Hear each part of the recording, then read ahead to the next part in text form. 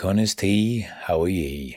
Welcome to the Candlelit Tales podcast, episode 52. We are breathing life back into Irish myths with traditional Irish storytelling accompanied by music. My name is Aaron Hegarty. I'm one of the co-founders of Candlelit Tales, and in this episode, you'll be hearing our discussion about Niall of the Nine Hostages, which was live streamed on YouTube only just this weekend. We live stream these conversations on YouTube on Sunday at 7 p.m. Irish time to chat about the myths and the themes and all those things in between. So join in the conversation next week if you'd like.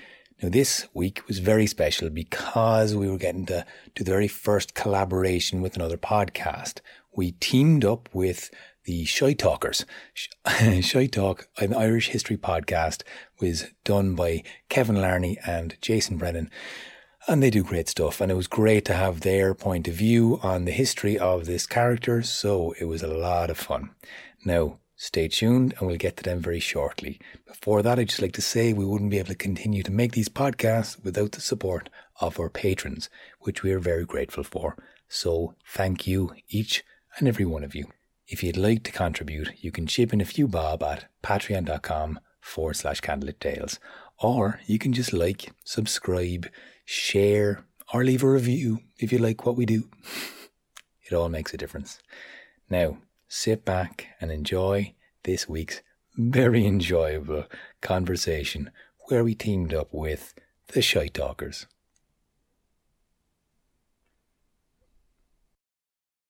Jason Brennan and Kevin Larney, I'm delighted to have you on. You're the Shy Talkers, the Irish History Podcast. Lads, I love the podcast that you're doing. I was away in Spain filming last week, and I felt homesick, and I wanted a bit of homeliness.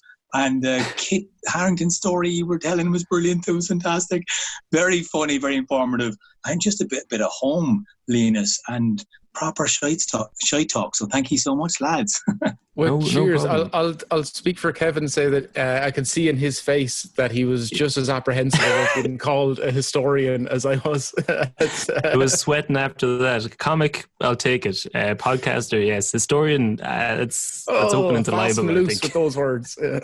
You might get the real historians after you, and that'd be terrifying. Exactly, yeah. They do not mess around.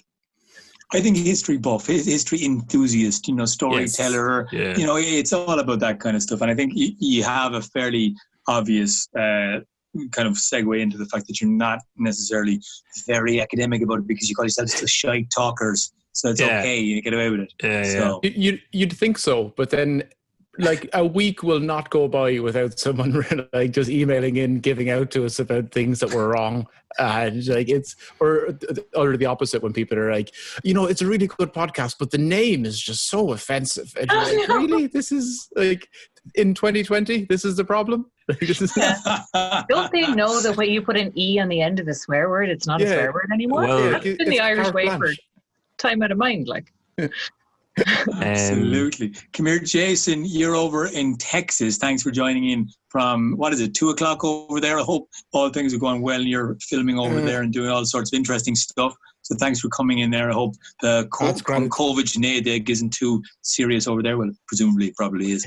It is, but people tend to not acknowledge its existence, and they just kind of it's not great. But it's 1:00 in the day and it's 30 degrees outside, so I can't complain. That's all right. It's sorry, I hate the heat. Well, it was pissing rain here in Dublin all day. I've had three COVID tests this week.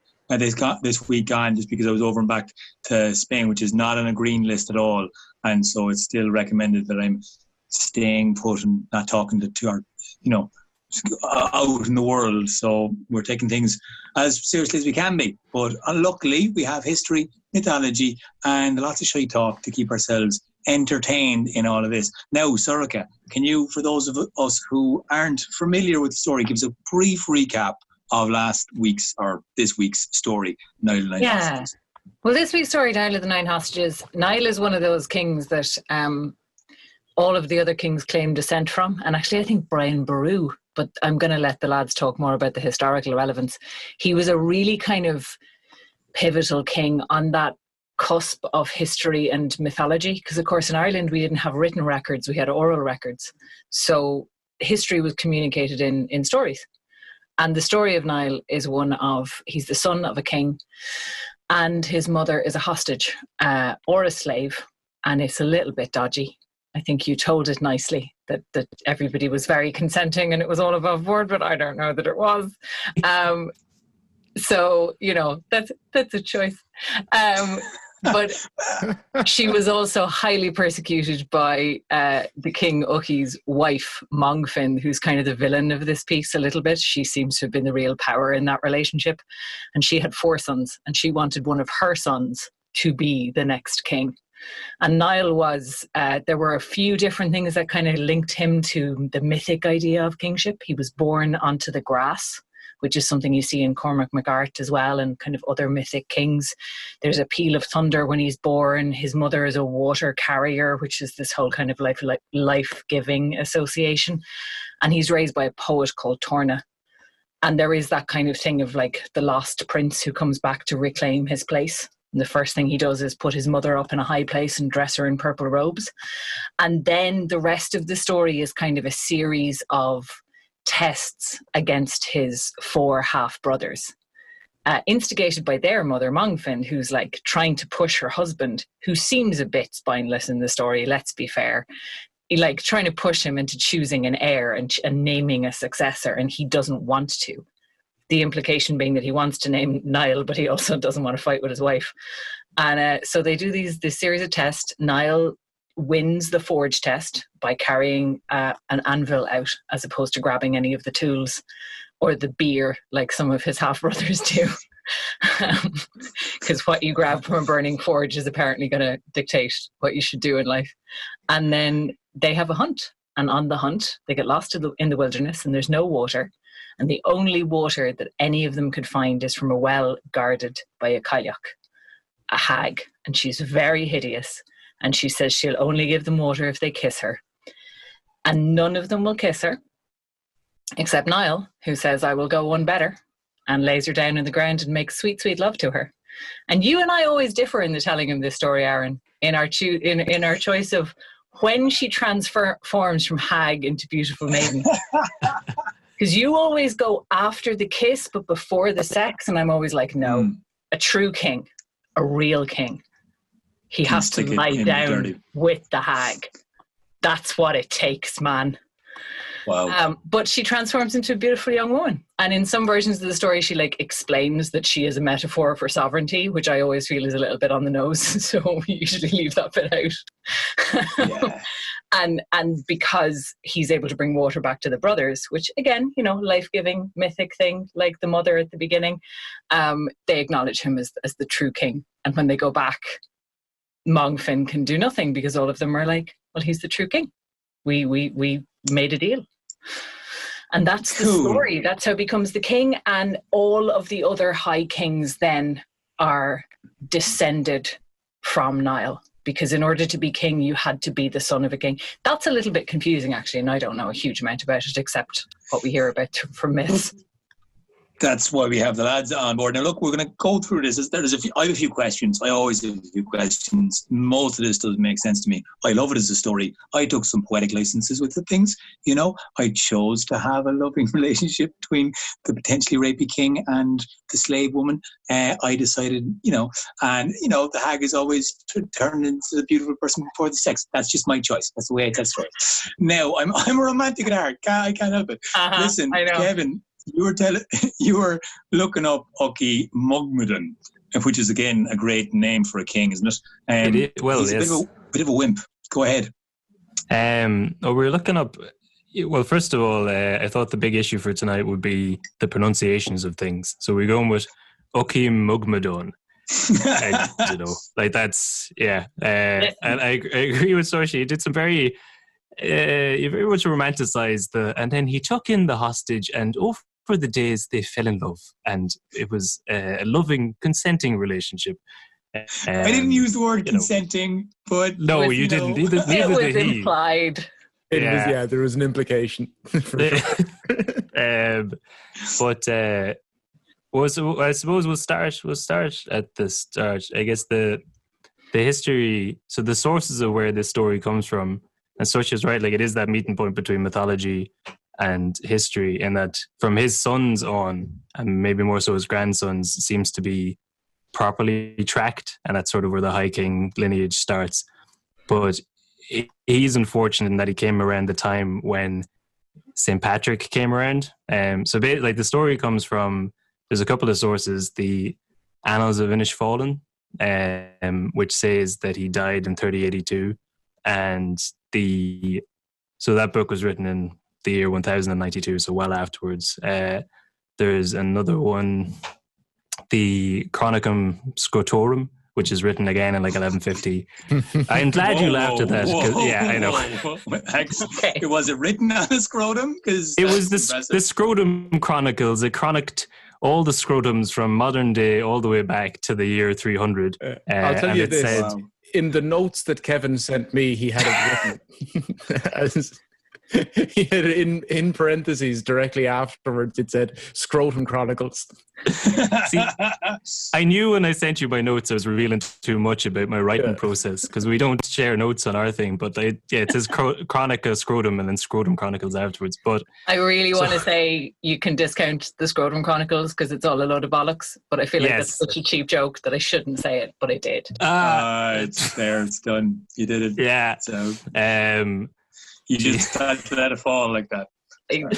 But so according to that, it says he dies around 411, and then the Annals of the Four Masters say it's around 379.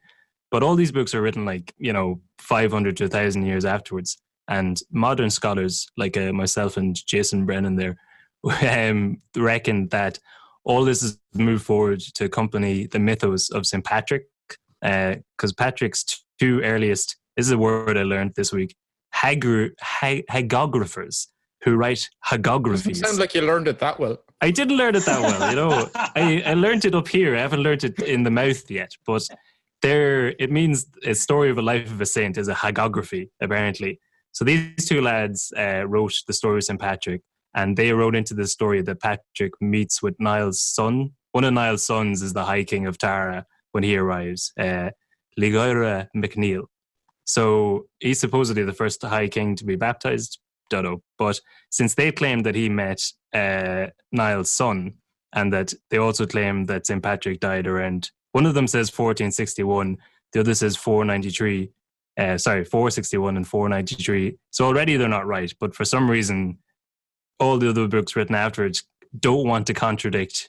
This is hagiography. This is the word of St. Patrick. So they must be right, even though they're already wrong between the two of them. Both of them. And because they're talking to Niall's son. Sorry? Both of them must be right, even though they directly contradict each other. Exactly, yes. So then because they're talking to Niall's son, obviously Niall couldn't still be around. So he couldn't still be the High King. So everything gets moved back. But so they reckon all this stuff is out by about 500 years. Which that's considerable. That is, but back that far, I mean, what's a couple of decades, what's a couple of centuries between mates when they're writing these things? But well, I think that before you go on with the actual history, I think that it's worth trying to just pick apart for a moment what a myth is versus a historic story, because sometimes I kind of get stuck. I'm like, okay, so we know our Irish history very well in the last 100 years. After that, we kind of know a rough kind of 600 to 800, we know fairly well. And then after that, things become legends, they become folk tales, they become kind of in the culture of the people.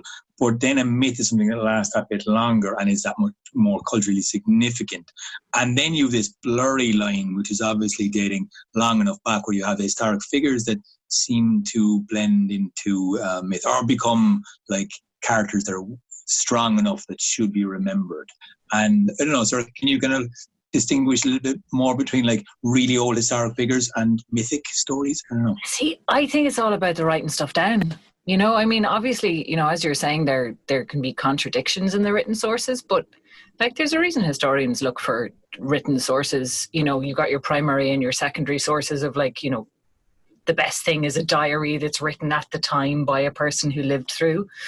And there's kind of almost a hierarchy of how credible things are, but they can still contradict each other. But, Ireland, Ireland's unusual in that we developed writing very late. Like, we didn't put a lot of mass in writing for a long time because you remembered stuff. That was the point. And that was the kind of thing with the educated classes in Ireland. It was about remembering stuff. It wasn't about writing stuff down. So when stories are in the oral tradition, I think it's easier to make them, obviously to adapt them and change them over time, because that seems to happen. Whereas when they're written down, as much as people can embroider and, you know, hagographers can make things seem more miraculous than they were. I don't know that word either. We're learning together. You know, it is a blurry line though, because I think a lot of the time when people are writing stuff down for the first time, they're transcribing a myth, or they're transcribing a story that's been heard, and maybe transcribing a legend. So it's a funny one. Yeah. Jason, do you have any opinions between myth and history, and shy talk in between? I kind of feel like with Irish people, it's just a case of Chinese whispers, where like it might have been true at some point, but then it just got like the story gets elongated, and then you start bringing in wolves and slitters and fire, and you're like, it really was one guy fought a lad beside a wall, and then within like tell 10 people, and all of a sudden it's like it's the Giant's Causeway, and there's like it's the fury of hell, and like it's, I don't know, lads, I don't think so. And a giant is just someone over 5'8", in my opinion. Potentially. All right, sorry, Kevin. Back to you. I hope you're kind of getting towards Ucky Mugmadon at some stage, because I just love how you say it in your own accent. By the way, on pronunciation, we don't know. We don't know how to pronounce any of these names. We're pronouncing them how we learned Irish in school. And if you look into kind of different pronunciations of them, there are lots of different ways of pronouncing them. So I'm not like, we're not sure. Oh, yeah. And it's just going to change depending on where you are in Ireland anyway. So. That's my excuse, is like, well, I have Munster Irish, so I say it this way. I don't really have much Irish at all. I have very broken Carlo Irish, which is to say none at all. And so I'm kind of, I phonetically spelled all of this in my notes, and now I'm glad I didn't send them to Kev so he could call me out on a live stream. But I phonetically spelled them out the way that Aaron was saying them, and then when I was talking to him afterwards, he was like, "Oh, not at all. I don't know. It's just making it up as I go along." But no. So Ucky Magdon, he has 4 children with Mountfint. Well, his name supposedly comes from the Irish for slave lord. Apparently that's what Magdon means, which you kind of left that out, I suppose, in the rosy retelling of his where he came from. Old Ucky the slave lord. Ucky the slave lord, with his beautiful consensual relationships with slave girls. Yes. So above board. Is it Mugmadon? I thought it was Magdalene. It's a different thing. Different. It has echoes through history. So then, this is, I think, where like, so Niall of the Nine Hostages, the name comes from one of the legends is that you covered it, that he takes a hostage in order to get fealty. He takes a hostage from some. I suppose the son of a lord from each of the provinces, and then France, Scotland, England as well, which seems he took that from his old man. And you kind of tied it in together as well, that like he got the idea from the fact that his mother was enslaved, and he thought, that's a good idea. I'll up the ante and get 9 of them. But that went well. that went so well. Yes, she had such a nice time of it that I think I'll do the same myself. But he turned out so well that maybe he was like 9 more of me. He was thinking like Elon Musk. Like, I know how to save the world. Yes. Just clone me 9 times. Yeah. Nothing could go wrong with that idea. Yeah, sure. But I'd read another possible origin for his name is that so there was the kingdom of Argylia, which was next to the O'Neill's kingdom. And it's made up of like modern Armagh, Mana and Loud for Mana, Throne. It's basically, it translates into English as Oriel, which does show up like a lot. Like I'm from Dundalk, and the name Oriel shows up around there. the Dundalk football grounds is Oriel Park. And I was getting really excited when I was reading this. I was like, this is all tying in together. And then the reason it ties into Niall the Nine Hostages is that they reckon Argalia comes from the Irish, meaning those who give hostages or the hostage givers. And that there's 9 tribes that made up Argalia. So they reckon he could have also just taken a hostage from each one of them to keep their fealty. And that's where the 9 came from. So kind of like the Hunger Games. Sort of, yeah. Well, I'm just thinking of next time you're in Oriel Park supporting Dundalk FC. It's the proud tradition of handing over hostages to lads from Donegal. But just take the child. Take the child and leave us alone. He's a head wrecker anyway. We don't need that one. We've got a spare one. That's why they were having so many kids back then. She had to give one to Niall every time he came around. Exactly. Just take a hostage. Right. Leave us in peace. I mean, you can even see I nearly said the modern day. I mean, modern day TV similarity with that is obviously Game of Thrones, where the Starks have the prisoner, and it's like, oh, that's such an interesting idea. It's just plucked straight from this type of thing, which is obviously done then, and it's kind of like in the story it makes sense. You're like, oh yeah, but like actually to have this as there was a king who was a slave lord, and this was a thing, a way of keeping peace between people. Really, guys? Yeah. Wow. That's what I didn't understand, that because it's like, I'm going to keep peace by keeping someone that you want away from you, and then keeping them as a slave and making them do a bunch of work. You're like, okay, we won't cause any problems as long as you keep promising to mistreat her. What? You know, when you say it like that, there is a flaw in this one already.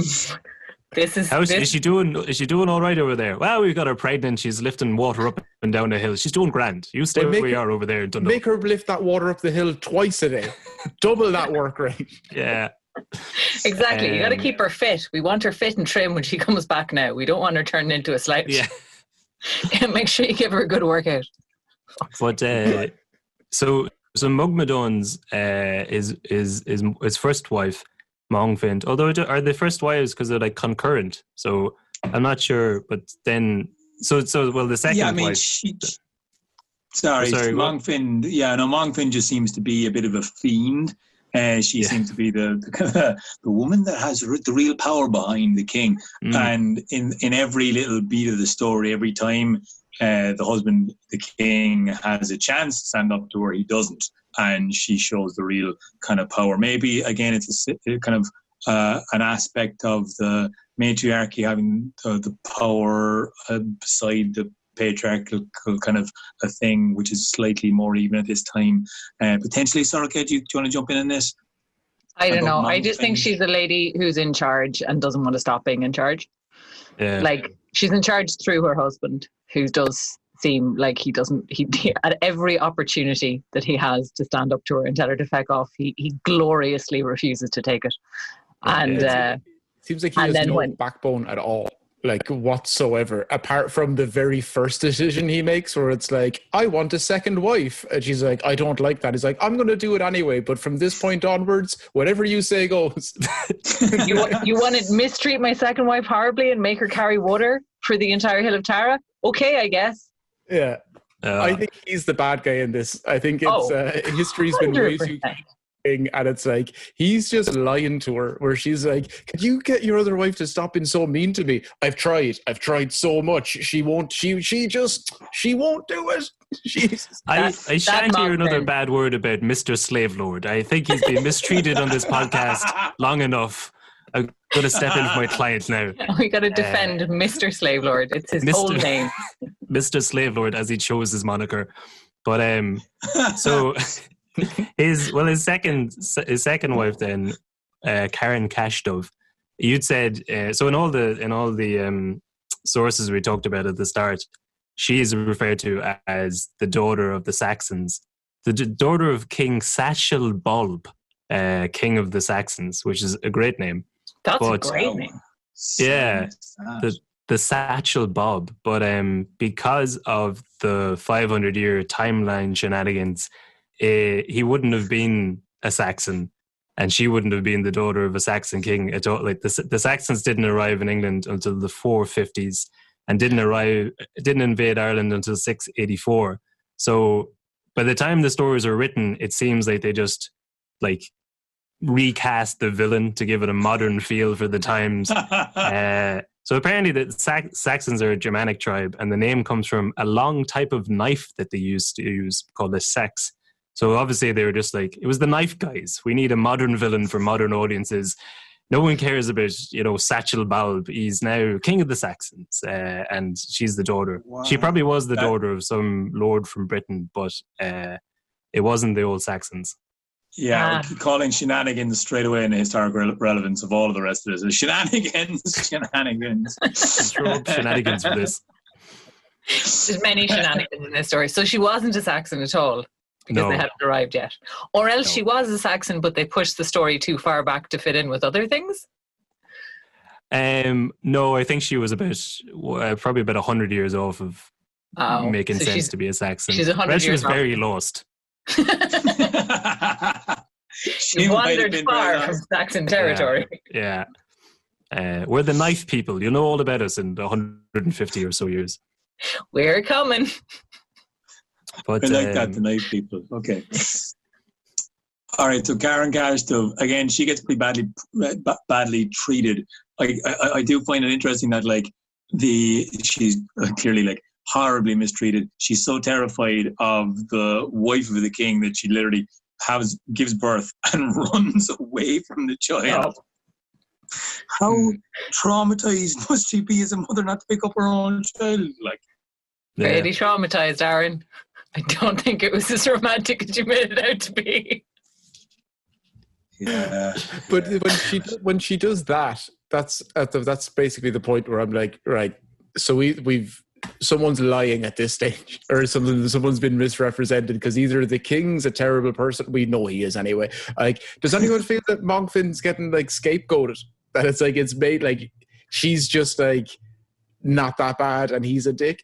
Oh no, I think she's an asshole as well. He probably is, but most of the decisions that she makes is I wouldn't be happy with the second wife of my husband, because I think that's a normal human reaction to it. Yes. No, I think he's definitely absolutely awful. I don't think she's nice.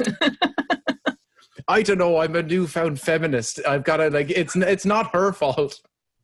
Listen, I love a bad bitch always, and she is a bad bitch. Apparently, Mongfin, I suppose, the commenter, so supposedly there's ties to her and Samhain, and really? Apparently Samhain was also known as I've written here the festival of Mongfin early on. So she might be the original bad bitch, the bitch so bad she caused the spookiest holiday of them all. All right. That's pretty cool. What's Kashtov done? Yeah. Other than give birth to a child and then run away. Carry some water. That's true, yeah. I am interested to hear that Mongfin, I think the fair hair, or the white hair was the translation of her.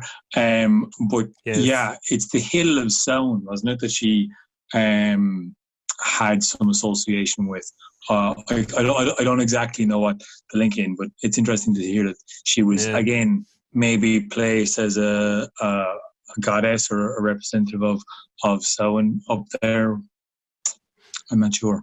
Yeah, we'll look into it more. That'll be another one. But she also maybe she just took over Samhain. Maybe she was hey, there's a party. It's Celtic New Year. I am the most important woman in Ireland. Mine now. Yeah. No. Possible. I liked her setting up the tests for the kids, and then as soon as the result came back, immediately just saying no, do another one. But she went a bit Trump on it. She was like, I will not respect the results of the election. Yes, these are not what I wanted. Again, please. But so is that a thing in Irish mythology? What was the story with the burning forge? Is that? I love what's that. The significance of that? I love this. Sithkin is just such an interesting. So yeah, so you take this in terms of the druid being the person who everyone respects, and I don't know, he sounds mental. Like, I basically read him pretty mental. Yeah. And you made him sound so mental in the story as well with the voice. Just like this mad old man who's like, go in the forge, it's on fire now. If we're going to throw shade at the druid, what's Torna up to? He's just some poet walking around like the countryside, picking up a baby, going all Lion King with it. Fenwa, you shall be king. Yeah, he's just wandering around looking for discarded babies by the side of the road, as you do. And then he just runs away with the kid, and then not much is known about how he raised the kid. Yeah, there's a whole chapter there missing. It's like, don't know what happened there. He was raised well. Seems legit. Yeah, no, I love the test because it's such a kind of like, he's such a trickster. To answer your question, no, it was not a thing. It was not. Are you sure? No. That seems like it should have been a thing. I feel like it should be a thing. I think that's an excellent way to choose a leader. Just like tell them they're getting one test and then set the building on fire and see what they do. When I was listening, I paused the podcast just to check to see how long was left, because my guess was that none of them were fit to be king and no one opened the door to the barn. And then that's just like, okay, let's make a new one, a new batch, a new king. Yeah, and you were throwing shade at, I can't remember which one it was, but one of them takes the bundle of sticks out of the fire, and you were like, oh, it means he's feeble and unfit to be leader. He's trying to stop the fire, Aaron. You're not going to leave a bunch of fuel in a burning building by the gasoline tanks and the pile of wood, and then you giving him shtick about it. Hey, look, it's not me giving him stick. It's crazy Sitkin, all right? That guy was mental. Also, why exactly is the test to see what they will bring out of the burning building? I mean, surely they get themselves out of the building. If you think about it, it makes crazy druid logic. It makes crazy druid sense. Because you're under pressure. Forges were sacred. That's actually probably a relevant detail. Forges were considered sacred to the still able to be burnt down. Yeah. To prove a point. So like, they're not that sacred. They were all shoved into a forge. And the test was, when you were under pressure for your life, what is your instinct to save? And if you just save yourself, then you shouldn't be a king, because kings have to take care of everybody else. And if you save the beer, I love how your man is then like, okay, you're in charge of art, because being art, science. Yeah, science. I would have put him in charge of the FAI, but why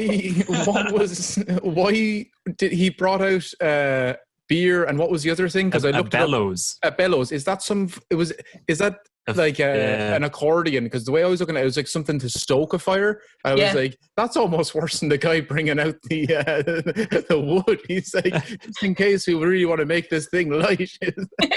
But I love the bellows. In the story you said Fiacre emerged with a bellows and a pail of beer, and Sitkin says, you uphold the beauty and the science of the people.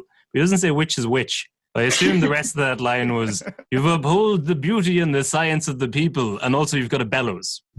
The beer is all that matters. I'm pretty sure the beer was a lot of what mattered, because beer is art and science, Exactly, yes. Beauty and culture. Beauty and culture. Did you think that the druid was like just making everything up on the spot, as someone would walk out with like, that would be a representation of, it sounded like a junior cert English student tried to guess their way through a novel. Well, I think you'll find this represents art and science for some reason. I don't know why. It's a metaphor. Go with me. Yes. You brought out an anvil, therefore you shall be Bugs Bunny.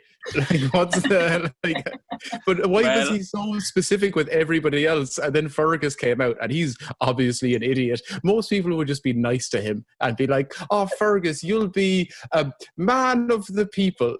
He's like, Fergus, you're impotent, you'll never make anybody happy, you'll die alone and everyone hates you. Fuck off.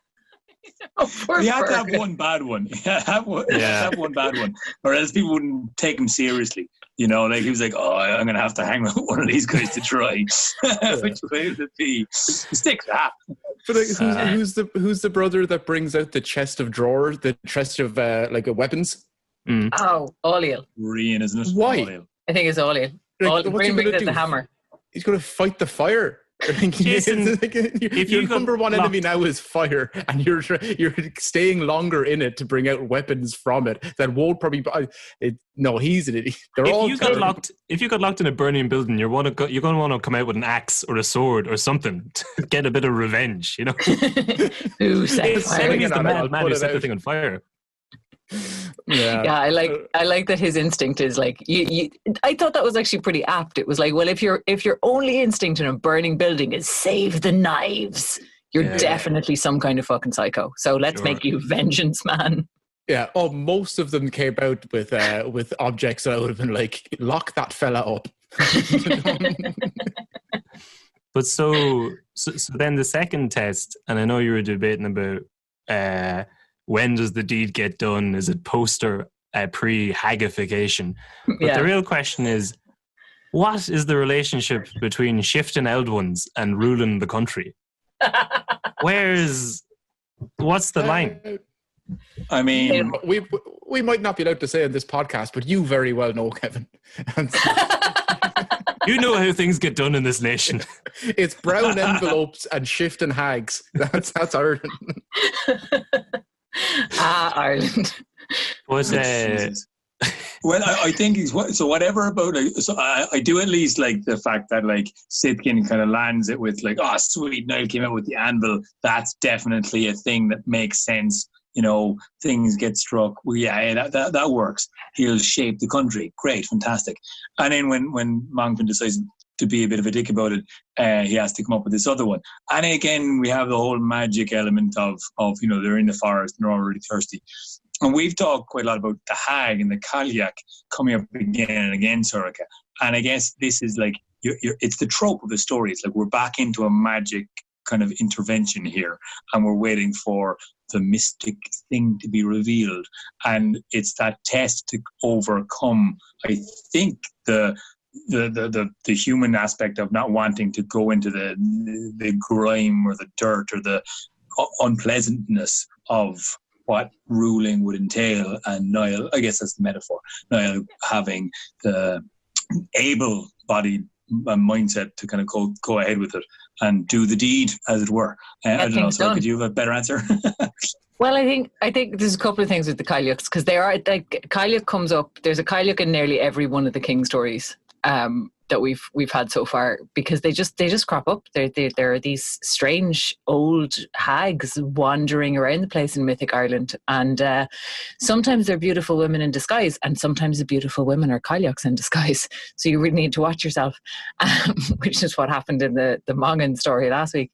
So Cailleachs are definitely they're definitely something. They're not always magical druids from the other world who are here to trick you into either prosperity or doom, but they're you're not safe to assume that they're not.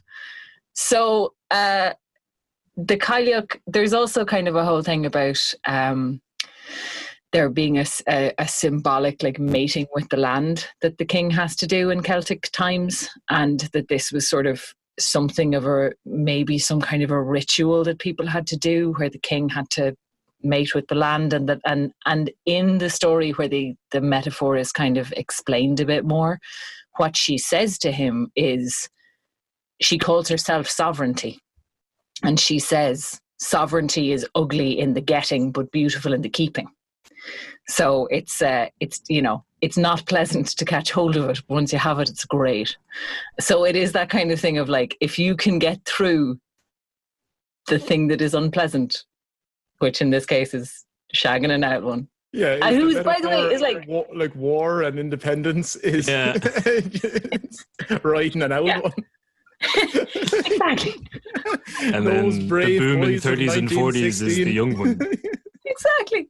But it is that thing of like, as well, it's kind of, when the true king comes, the land is renewed. So like, you know, maybe she needs the perfect young king to come along for her youth to be restored.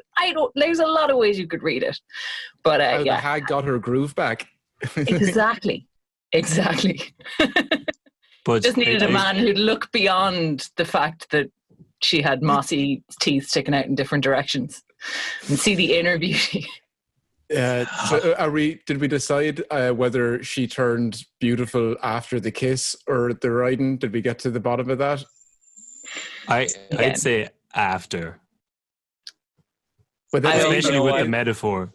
Then it'd be the first case ever of going to bed with someone, waking up the next morning and going, oh, they're better looking than I thought they were. This usually goes the opposite way around. Wow, this is a lot better than I thought. I want to stay for seconds. Yeah, well, I suppose if you end up waking up thinking that, then you realize that the other person's thinking the opposite of you. Then they're like... Yeah. Is there a version of the story where the sovereignty of Ireland wakes up and goes, ooh, ouch, Niall, not as hot as I remember from last night. Oh, my head. You're the hostage taken fella, is it? Oh, whoops. Uh-oh. Here goes. A bit of long drought. A bit of dry spell. Go ahead, Kev. Oh, no, I was just going to say, because the guy who takes the beer out of the forge, he does peck her on the cheek. And I think he gets blessed with a smaller lineage than Niall. Is it all of his kids are going to be king, but he'll never be? Yeah, it's but really also he can't have any water, and that's like it's a delayed response where she's like, you won't be king, but all your kids will. Oh, amazing. Also, no water for you. No water. Get it. That's the smallest thing. Could I give 2 of my lineage to be kings, but I can have some water, or is it 3 and none? Is that the only trade it up? Yeah. Is there any negotiation here? That didn't seem to go well. I mean, I just love the fact that they all end up at the same. Like, even telling it, you're kind of going, how did they all go to the same place? How did they all get there one after another? Storytelling.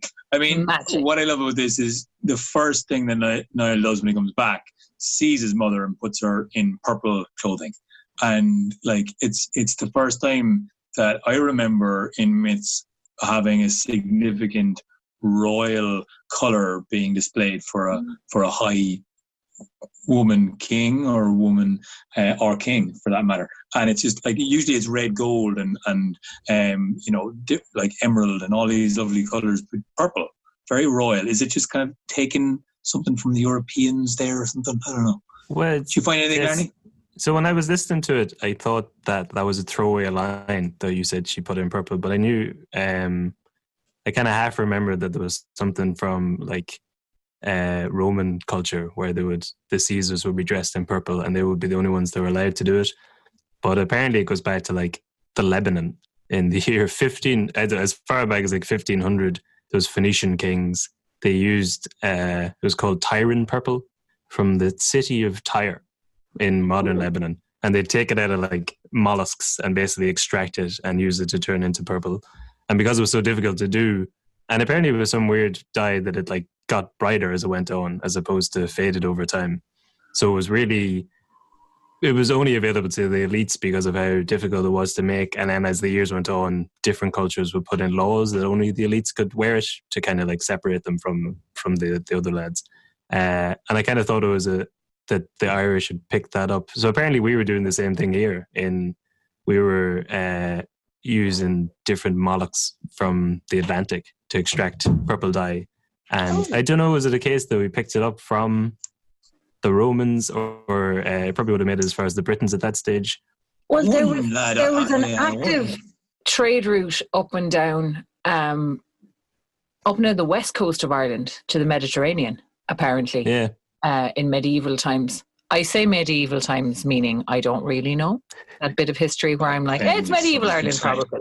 But there, and you know, this goes way, way, way back, that like up and down the west coast, which is why we have a lot of the prehistoric megalithic tombs are on the west, whereas if people had actually all come to Ireland from the east and migrated across, you wouldn't get as many there. So there were settlements, and there was a thriving trade route. I know there's something that we've talked to Oisín about ages ago, where Irish music is really heavily influenced, like Irish trad is really heavily influenced by traditional Middle Eastern music.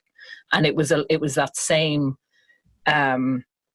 Mediterranean and then on up trade route that we kind of apparently got it from. There was a whole lot of cultural exchange happening there. So it could have been something that we picked up from them. And well, also cultural exchanges. That's the sort of phrase that Aaron would use for when the Vikings stole all of our women and brought them to Iceland. It was a sort of meeting of minds, you know. A couple of people went on Erasmus to Iceland and never came back. Just decided to stay there out of their own free will. She saw a wonderful, handsome Scandinavian raider and she thought, I will deliberately go with him. Actually, when you say it like that, maybe. I mean, like, sure, yes. How many Irishmen do you know? How many beautiful, tall Swedish men have you met? And you're like, yeah, I could see it. I could see it. It makes sense. I mean, like, you know, when you say like, it's all about praising. It's all about praising. You could retell it in different ways. There is definitely, myself and Aaron definitely have this where Aaron will usually go for the romantic take and I will usually go for the, have you cried enough lately take. I would be like, the world wall to wall is pretty shit. So if you like, they were either could be like slave to a man in Ireland who's 5'2" and freckly and pot-bellied, or be a slave to some 6'2" Viking with cool hair. Exactly. How well do you like your husband that he's currently murdering? Not very much. Yeah. Upgrade. I just want to go back a little bit there on where they got the purple from. How do they extract it from? Are these little slug things? Are they like squids? Like a mollusk, like a mollusk seashell. So that's why I'd say unlikely that people randomly. It seems really precise. They have to like crack a little hole in it, and they found like sites in Ireland where there's all these shells with a tiny little pinprick in them.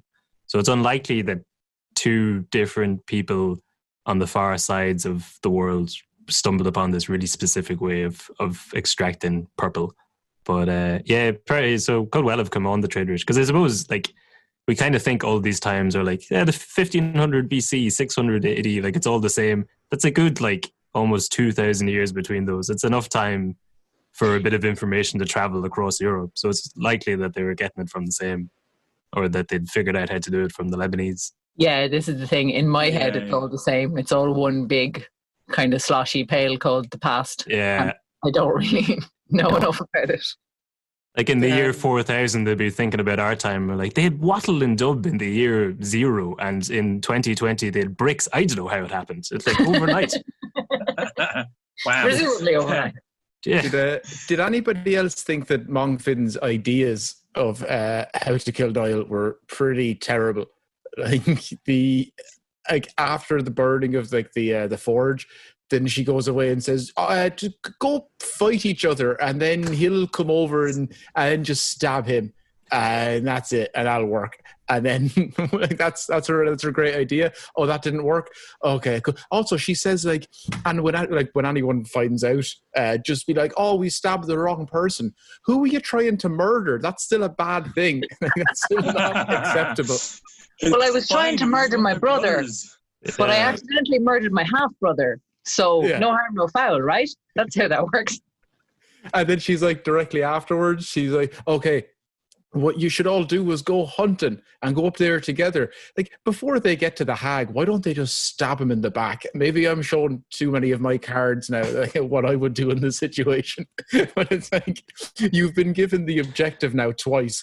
Kill him straight. And then they're like, let's go for a picnic and go on a mythical quest to kiss some old ladies. You're like, stab him while he's kissing the hag.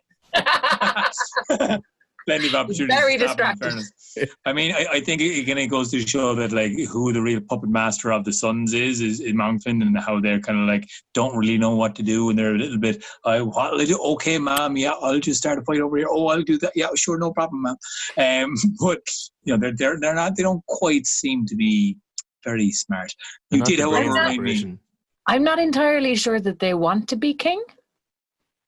Yeah. You know what I mean? I get that impression with the lads as well, that they're very used to being told what to do by their mammy, and that's why she wants them to be king, or one of them to be king, because they'll continue. How about Fiacre bringing 2 or 7 litres of beer out of a burning building makes you think he doesn't want to be king? That strikes me as a man who's stepping up to the plate, looking for responsibility. Yeah, I've got my giant barrel of beer and my bellows, and I think if I put the bellows in the beer, and then like we could be onto something here, lads. Art and science. He's happy out. It's a massive like beer funnel. It's genius. It's like maybe that's what they're doing. Never thought of that. It is a genius idea. It's wow. We elected the wrong king. We imagine where we could be today if we had have had the beer king back then. Because it would suck the beer up as you open it and then just pour it out. It's brilliant. It's perfect. Amazing innovation in that lad. Yeah, no, I think he wanted to be inventing, what is that game where you drink the beer from the hat? Oh, yes. Alcoholism. But there's another story from Mongfin where she... So another version of the passing on the legacy is that Eachman dies and Mongfin gets her brother Crimthorn in. But when he goes over to Scotland for a visit or something, her sons take over. Now and then when they come back, she sets up a feast between the sons and Crimthorn and plans to poison Crimthorn during the feast. But he is rightly enough suspicious of her, so he doesn't drink the poison. He won't drink the drink unless she drinks it first. So she just straight up poisons herself so that he'll poison himself to let the kids be king, which is a pretty baller move. Or it's very Halloween of her anyway. I reiterate, she's a bad bitch, man. That's pretty bad. That's a killer move. That's amazing. I love that. The stone she's got the least ambitious kids ever. She's like, all you need to do is kill one dude and you'll have like unlimited power. We will have a stranglehold on this whole country. And they're all just like, Because I didn't know, I couldn't fill in the gaps between these two bits. But yes, after she kills herself, Niall becomes king anyway. So I don't know. And like Brienne is second in command. So even after the mother like takes one for the team and literally poisons herself and her brother, they're like, Niall, do you know what to do? I don't know. We're so browbeaten by our mother, we have no will of our own. Will you tell us what to do now forever, please? But that does seem like what's happened. That it's like she's been in power, like she's been in control of them for so long. None of them, like Brienne's the closest one, and even he doesn't seem like fully with it. No. I have been sent a good article there by Maria. Thanks for sending that to us. About on Voice about Mongfin. I'll link it in below, and it's the legend of the witch queen who inspired Halloween. So that's been found, and we can all read that in our own time. And so that's going to go. I'll put it in the links below. Before we end up, though, I think you just reminded me, Jason. I never mentioned Torna. And he's quite a character in this that kind of picks up Niall, has that prophecy, and then he very significantly puts his hand on Niall's shoulder. It's, don't fight with the sons of Mongfin, let them be. And that again goes to the kind of cultural respect that we had at that stage for poets and druids, and this kind of elevation in class, and this seeming kind of like all-knowing character, not quite the same status as the druid, but I don't know, poet, druid. Was there a big distinction in that, Soraka, or am I missing something? Are you there, Soraka? Do either? I don't know. I'm gonna pass that over to the two historians, because I think like they're both of the educated class, which is the File, and they're different types of the educated class. But what do you guys think? Or what do you guys? When I read it first, I was kind of thinking like James Clarence Mangan, like poet walking around with like a cape and a hat that's like from Harry Potter, and he just like he's drinking pints in the Bernard Shaw and he's smoking joints and he's telling you about all these great things. He seems like a lad in the dole. Don't be listening to him. Don't be like he's been a government artist for 20 years. But then you start thinking about it, you're like, well, yeah, because of druids and storytellers, like town to town, like storytellers, it's not so much poet as it is like a historian at the time, like keeping alive the mythology back then. So maybe, but also it's weird again to pick up a kid and be like, "You're gonna be king."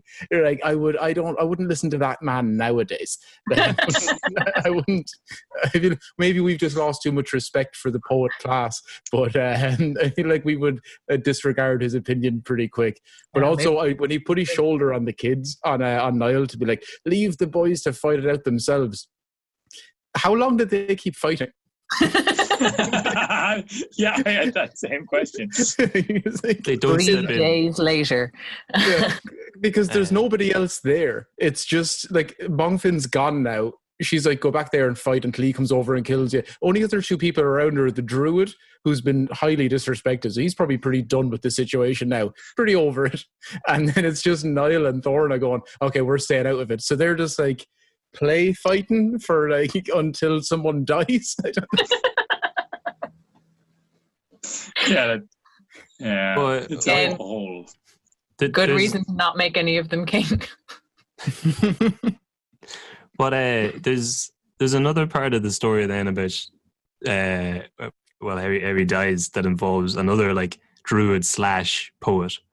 And I was thinking the same thing, like, there's a guy called Laedcon, and I couldn't figure out if he was a druid or a poet. I assume he was casting spells as opposed to giving poems, because it talks about how like he gets in a beef with Leinster, and then it said that he like cast a spell and like nothing grew in Leinster. But then when I read on, it turns out that he was just, so the quote was like, thereupon for a whole year the poet kept satirizing them and lampooning the men of Leinster, and so that neither grass nor corn grew with them, nor a leaf to the end of the year.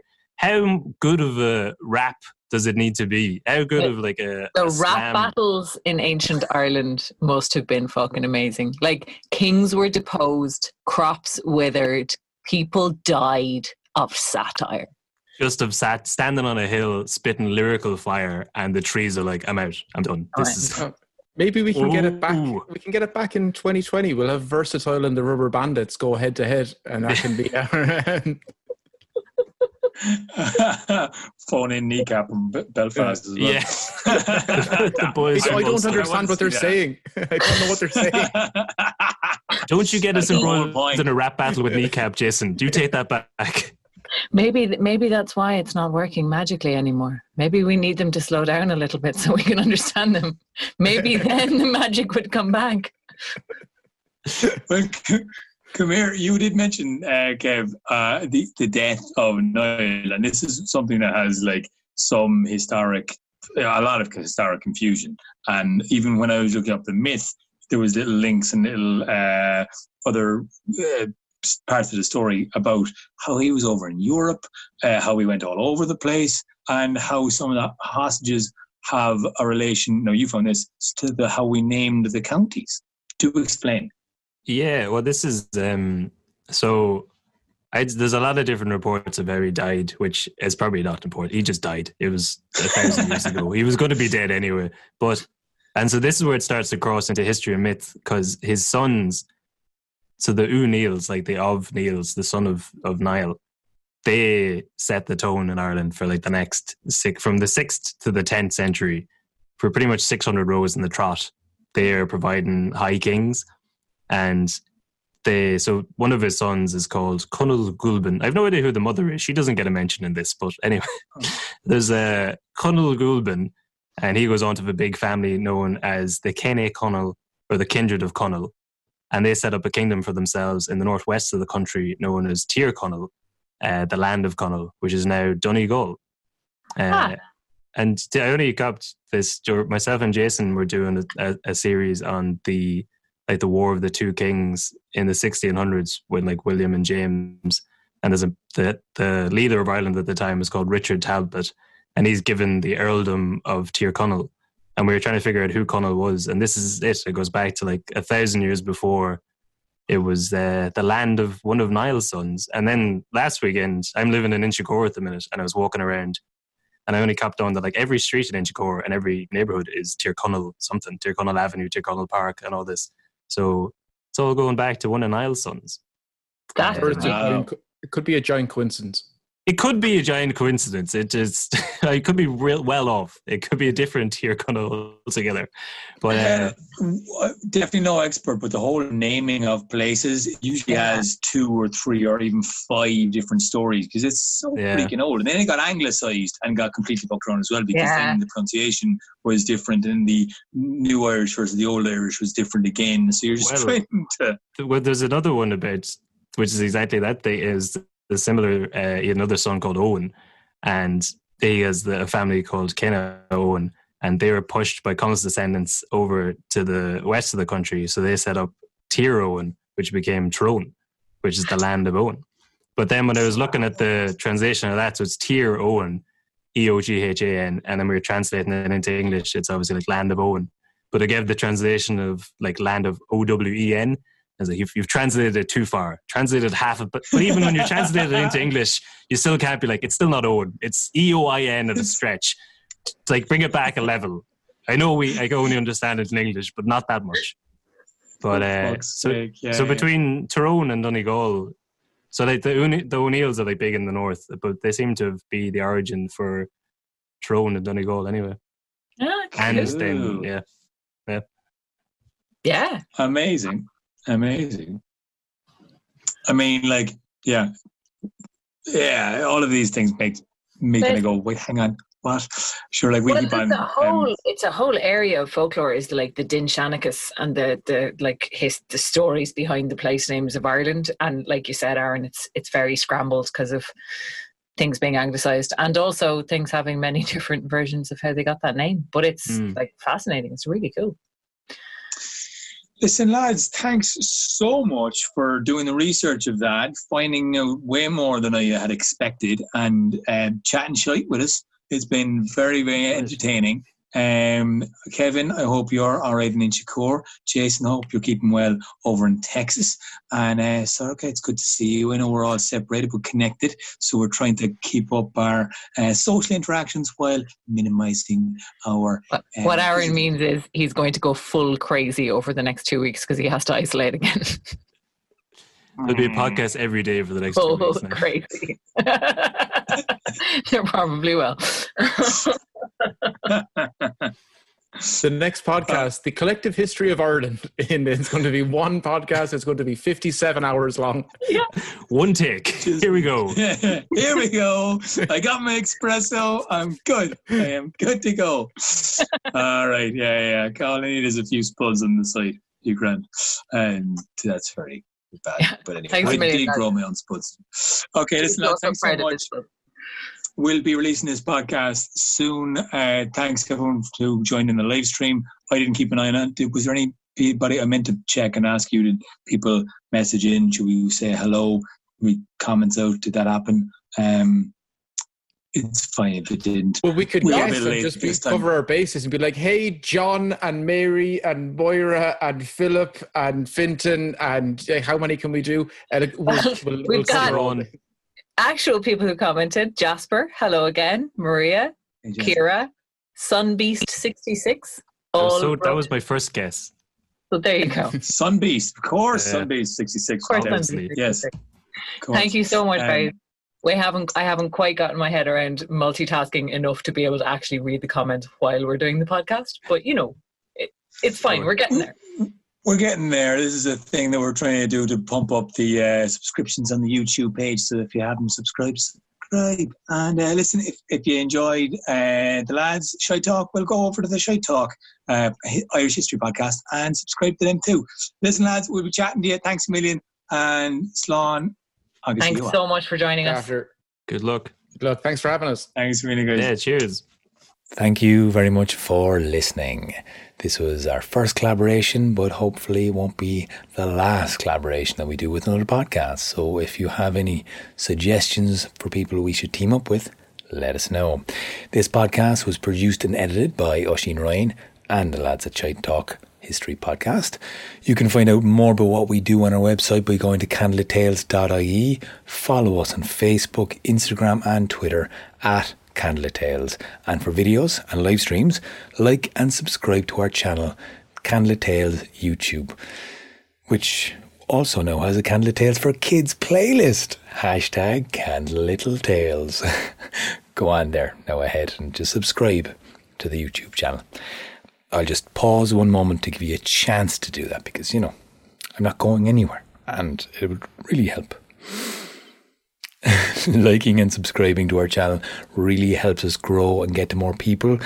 But if you're able to give us more direct support, you can also chip in a few bob at patreon.com/Candleat Tales. Or you can just make a one-off donation by going to the PayPal button on our website. Now, We really would like to hear from you, so get your questions in, and please don't hold back from asking us directly for leaving a comment or a question below in the comments section. We really want to get back to people, so if there are stories out there that you would like, let us know. We'll try and do it. We also really want to encourage people to try and tell these stories themselves. So by all means, go out and tell these stories, spread them far and wide. Thank you, and a special thank you to Kevin Larney and Jason Brennan from the Shite Talkers, the Irish History Podcast. If you haven't listened to them yet, go over and check them out. And we'll be back with you next time on the Candlelit Tales Podcast. As always, keep your candle lit. You. In Irish, the word for king is rí, and the word for queen is ban rian. But you might better translate that word to woman king. Cruacha was the woman king of Connacht. Though little is known of her,